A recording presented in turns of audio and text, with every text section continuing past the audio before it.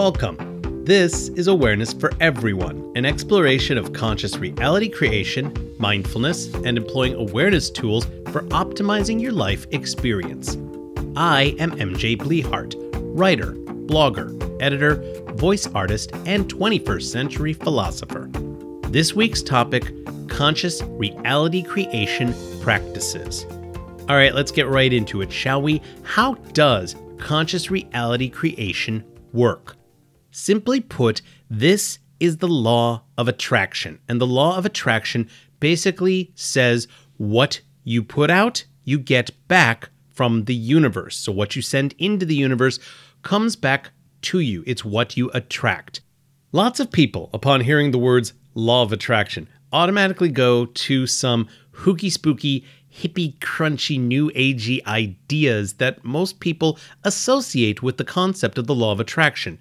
But while it's part of that, because I won't deny that it is, it's also a law of nature. The law of attraction is no less a law of nature than the law of gravity, the law of motion, the laws of thermodynamics, and all that type of science. It's still part of the laws of nature. It's oftentimes misunderstood, and people look at it as this magical genie that'll grant you wishes from the pure void, which doesn't work. The reason it doesn't work is because you generally can't get what you desire from the pure void, because if it was in that void, you probably don't actually desire it. The law of attraction works in very, very specific circumstances, but it doesn't always work consciously. If you're not creating your reality consciously, you are doing so subconsciously. This is going to be based upon your perception of reality. And as Einstein said, reality is merely an illusion, albeit a very persistent one. What that means is how I perceive reality is not how you perceive reality, nor anybody else for that matter. There are things in the collective consciousness that we all pretty much agree upon, but aside from that, how each of us sees reality for what it is within ourselves. It is something that we alone recognize because all of us are unique. There are two very important truths here that apply to this. These two truths are this: everybody's perception of reality is different, and reality is colored by experience. What that means is that how you perceive things are going to be different from how I perceive things, and it's going to be colored by the experiences we've had in this life. And that's going to be related to the people, places, things, education, and various and sundry abstracts of our lives, and how those all interplay with our beliefs in reality. Why does consciousness create reality? Because with the simple abstract that's derived from those two truths, our perspective and experience is going to make our reality for us. How is this done? It is done via the empowerment we have from awareness, specifically mindfulness. So how does consciousness create reality? Let me get into this in a little more detail here. As I promised, this is something that is applicable to everybody. It is the right of every single person on this earth. There is one very important caveat to this that I'll get to later, but we all have the ability to consciously create our reality. Here's how it works. It starts really small. It requires us to be consciously aware of what we are thinking, what and how we are feeling, the actions and intentions we perform right here and now. This only works in the present, and it is because the present, this moment in time, is the only moment that is truly, really real.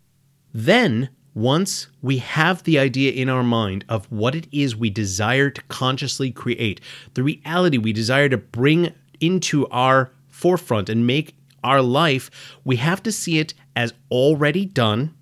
We need to see it as the one and only possible way for things to come out, and we need to see it and recognize it as the only potential outcome. And then we need to act as if it is already done.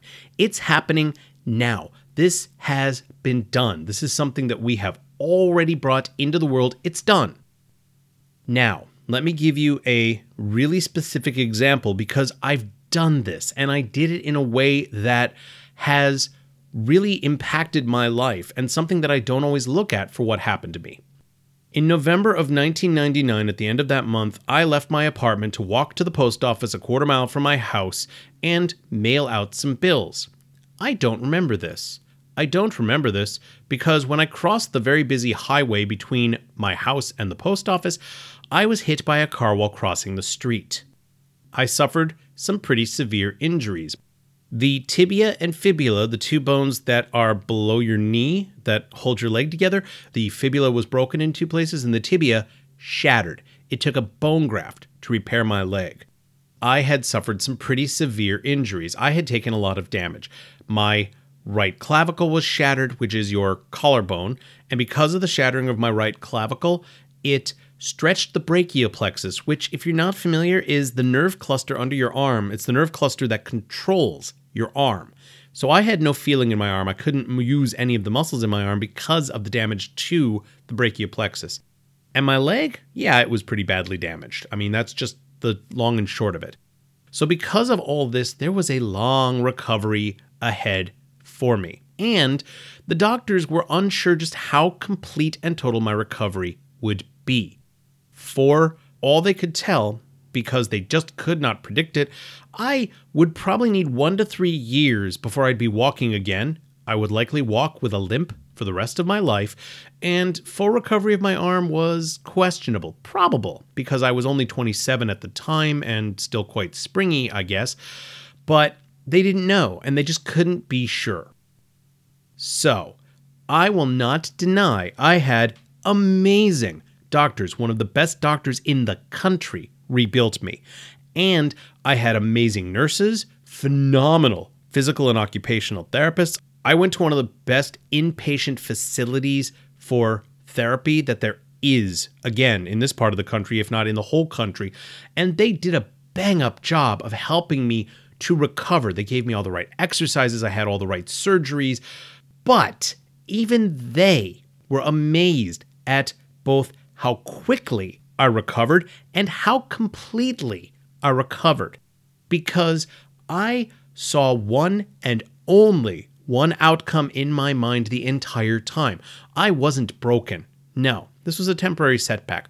I would be completely healed. It would be that you didn't know I was injured unless I told you I was injured, or I showed you one of my many impressive scars. Otherwise, you'd have no clue. That was the only reality I could envision. I would recover. I would recover quickly. Everything would be done on the first try. Every surgery would get it right on the first pass. Every therapy session would make me stronger, and I would recover to the point where I wasn't going to walk with a limp. I would be okay. I would have full use of my arm. Hell, I was going back to fencing when it was all over. So, the outcome? A year after everything, a year after the accident and all the surgeries, and there were 3 surgeries to put me back together, including putting the plates, the titanium plates in my clavicle, and doing a bone graft to my leg to recover that and restore it. After all of that and all the therapy that went into it, I had back almost complete use of my arm after a year, and I was walking without a limp. Today, 20 plus years later, unless I tell you this story, or I show you my pretty damned amazing scar collection, because let me tell you, there's some good scars here. Unless I share this with you, you would have no clue how bad the damage was. Now, I give credit to all the doctors and therapists who worked on me, but even they were impressed and kind of astounded by how quickly and thoroughly I recovered, because it was like there was no going back. There was no failure to it. There were no complications. It was recovery. I was good to go. That's because I firmly believe I consciously created that reality, because there was no other possible outcome that I could see. This can be sort of jarring to think about, but we've all done it, even in smaller ways. You had that idea in your head for that person to be with you, And despite the fact that you couldn't figure out how that relationship was going to start, before you knew it, you were in a relationship with that person. Now, you might have learned when you were in that relationship it wasn't perfect, but you drew it to you. You have this power.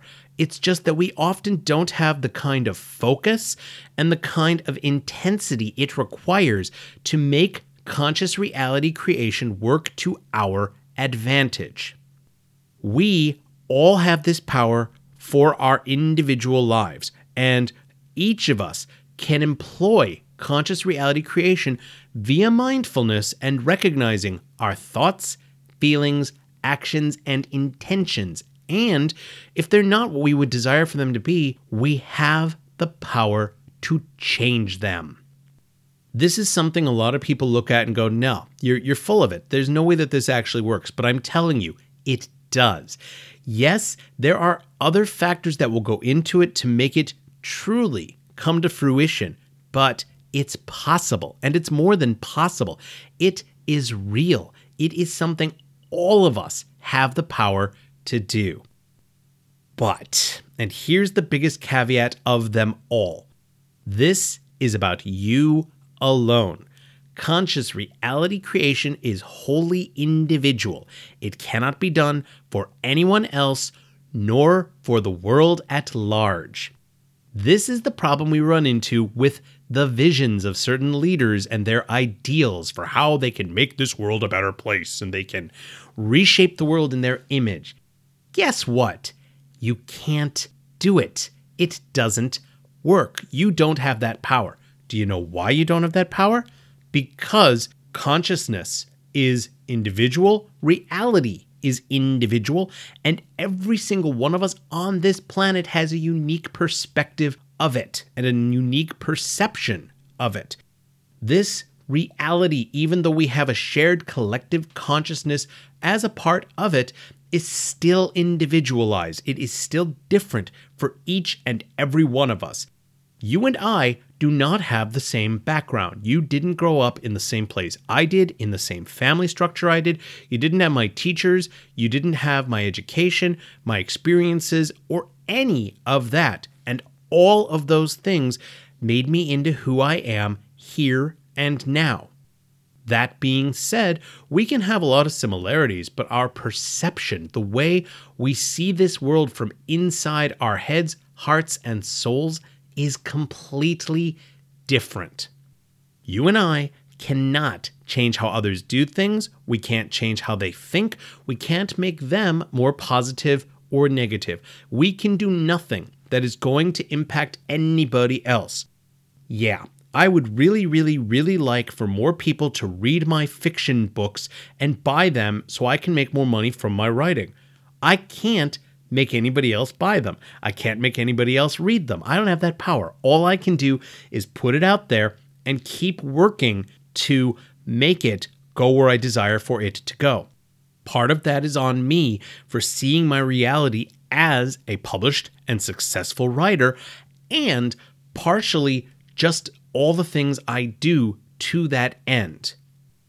We have the power to consciously create our reality, and we can use it for little things. We can use it for big things. But for some people, this is going to come easier than it's going to for others. And this is where we get into privilege.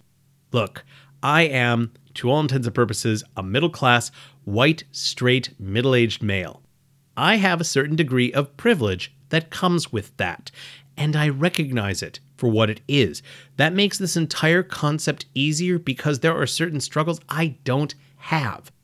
Other people in other circumstances have a much more difficult baseline than mine to start from, and the notion of conscious reality creation for them seems completely out of reach. And while I will admit that it's going to be completely different, that doesn't mean they don't still have that power. You do. But it's going to take a much different type of work and focus and energy for you than it's going to take for me. That is unfortunate that it works that way and that we're not all more equal than we are, but it's the reality of our situation. Still, conscious reality creation is how you and I can change our little slice of the universe to meet what we desire our lives to look like, how we wish to live, the things we most desire to do. And when we recognize the power that comes of conscious reality creation, it is so empowering how much more we can do with this. The amount of things we can choose, the way we can color our universe and change the things in our lives that aren't making us happy is just incredible. It takes focus, it takes real honest-to-God consciousness, and it takes dedication to the idea that you want to make manifest in this world. This is both as easy as it sounds and super, super difficult because with all of our different backgrounds and experiences and everything else, how we're going to approach this is going to be incredibly variable. But you're not alone in being capable of doing this. Two last very important factors. One, this is not selfish. Conscious reality creation is not intended to harm or hurt other people. If that is part of what you're looking for, then you know what? You're taking the wrong approach and it ain't going to work anyhow. This is not so much altruistic as it is something that doesn't destroy others in the process. This is about improving your existence. That's not to say that you won't cause some hurt, because when you change, certain people will be hurt by the fact that you're not who you used to be. But that's not your intent, and that's super important that that's not the intent. That's the first factor. The second factor we have to take into consideration is this. You are worthy and deserving of consciously creating the reality you desire to. You don't have to be somebody special, gifted, from a certain background. You are entitled to this in the good form of entitlement, in that it is your birthright as a human being on planet Earth in this time to consciously create your reality. And that power belongs to you and not anybody else. All you have to do is be mindful of it and find the ways in which you can use it to consciously create your reality. Thank you for joining me for Awareness for Everyone and sharing in this exploration of mindfulness, conscious reality creation, and employing other awareness tools for optimizing our life experiences. If you have any questions or comments, please email me at author@mjblehart.com. You can follow me via Instagram and Twitter at mjblehart and on Facebook at blehartmj. Thank you to the Pink Kangaroo Network for hosting my show, and to Fee Mahoney. She's the creator of my cover art. If you'd like to commission work from her, you can email her at veinsofink2017@gmail.com, and please check out her Etsy shop, Talia's Inspirations. Please visit my blogs, The Ramblings of the Titanium Dawn, at titaniumdawn.com, my articles at mjblehart.medium.com, and my various published books on Amazon.